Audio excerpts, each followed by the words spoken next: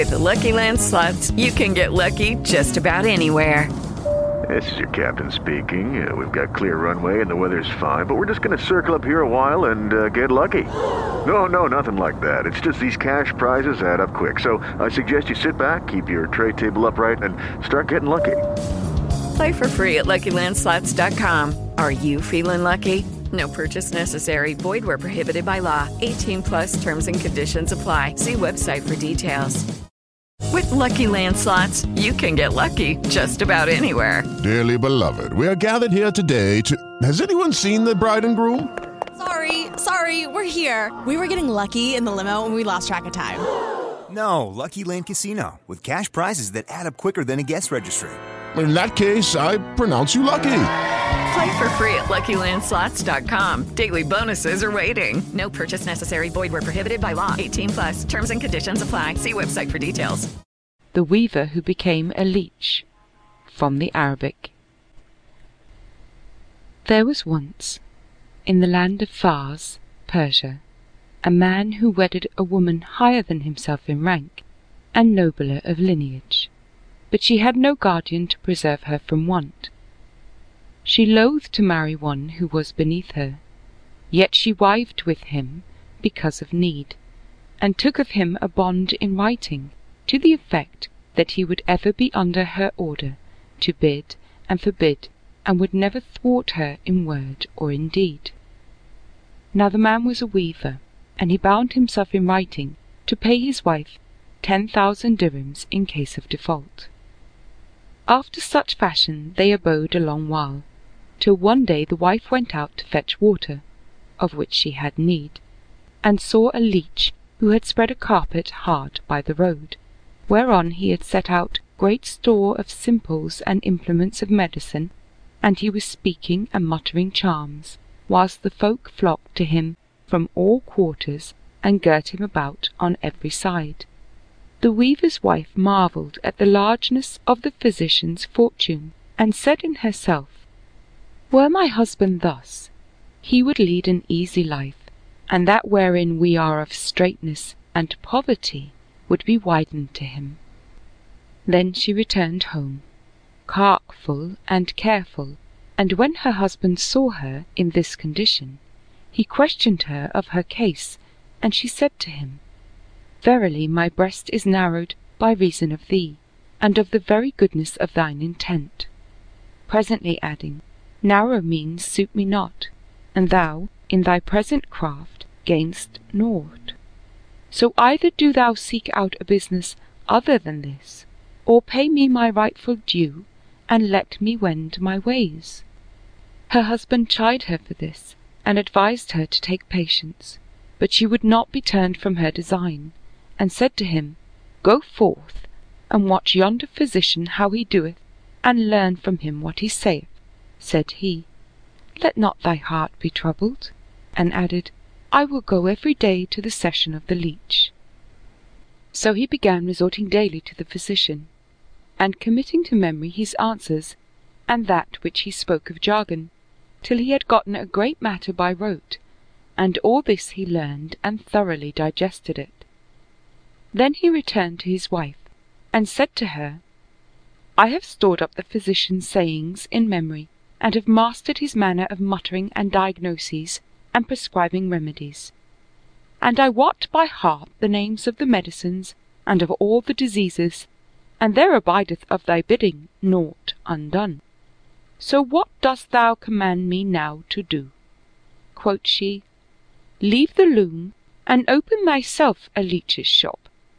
But quoth he, My fellow townsmen know me, and this affair will not profit me, save in a land of strangerhood. So come, let us go out from this city, and get us to a foreign land, and there live.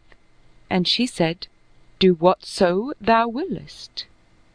Accordingly he arose, and taking his weaving gear, sold it, and bought with the price drugs and simples, and wrought himself a carpet, with which they set out and journeyed to a certain village, where they took up their abode. Then the man fell to going round about the hamlets and villages and outskirts of towns, after donning leech's dress, and he began to earn his livelihood, and make much gain. Their affairs prospered, and their circumstances were bettered, wherefore they praised Allah for their present ease, and the village became to them a home. In this way he lived for a long time, but at length he wandered anew, and the days and the nights ceased not to transport him from country to country, till he came to the land of the Ruum, Greeks, and lighted down in a city thereof, wherein was Jalanus, Galen, the sage. But the weaver knew him not, nor was aware who he was. So he fared forth, as was his wont, in quest of a place where the folk might be gathered together, and hired the courtyard of Jalanus. There he spread his carpet, and setting out on it his simples and instruments of medicine, praised himself and his skill, and claimed a cleverness such as none but he might claim. Jalanus heard that which he affirmed of his understanding, and it was certified unto him and established in his mind that the man was a skilled leech of the leeches of the Persians. And he said in himself, unless he had confidence in his knowledge, and were minded to confront me and contend with me, he had not sought the door of my house, neither had he spoken that which he hath spoken. And care and doubt got hold upon Jalanus, so he drew near the weaver, and addressed himself to see how his doings should end, whilst the folk began to flock to him and describe to him their ailments, and he would answer them thereof, hitting the mark one while, and missing it another while, so that naught appeared to Jalanus of his fashion, whereby his mind might be assured that he had justly estimated his skill.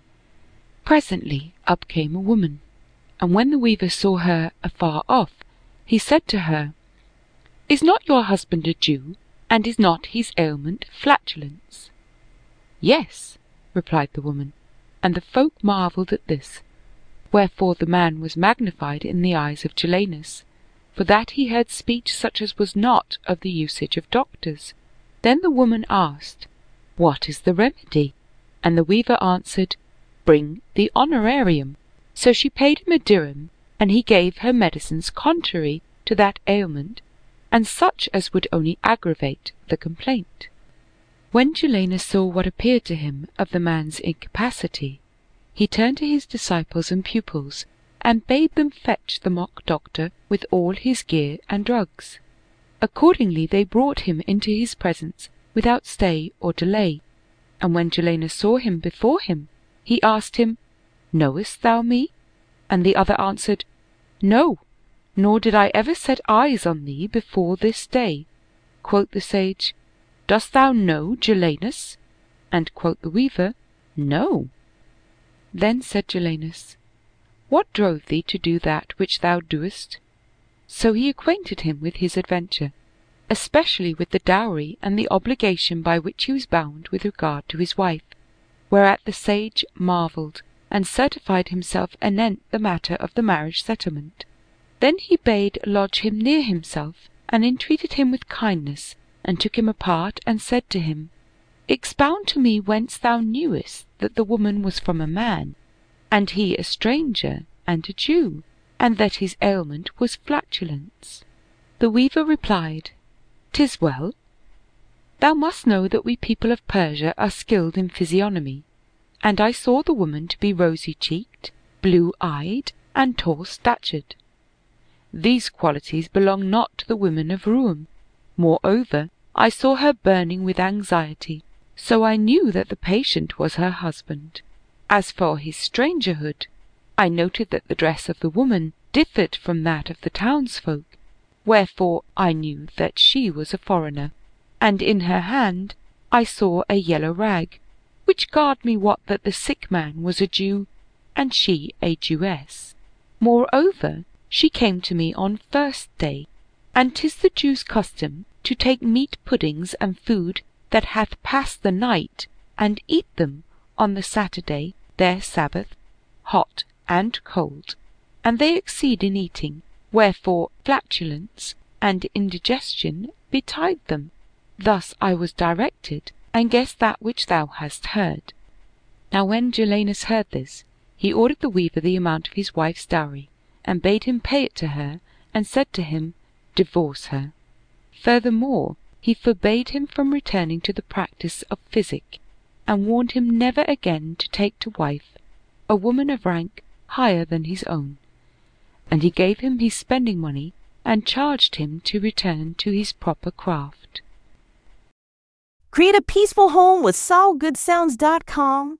Just $10 a month offers a sanctuary of ad-free sounds ideal for family relaxation and children's bedtime. Reclaim tranquility. Visit SaulGoodSounds.com to start your journey to a calmer household. Elevate your daily routine with the serenity of SaulGoodSounds.com. Perfect for those on the go. Immerse in premium ad-free sounds for just $10 a month. Enhance focus and relaxation.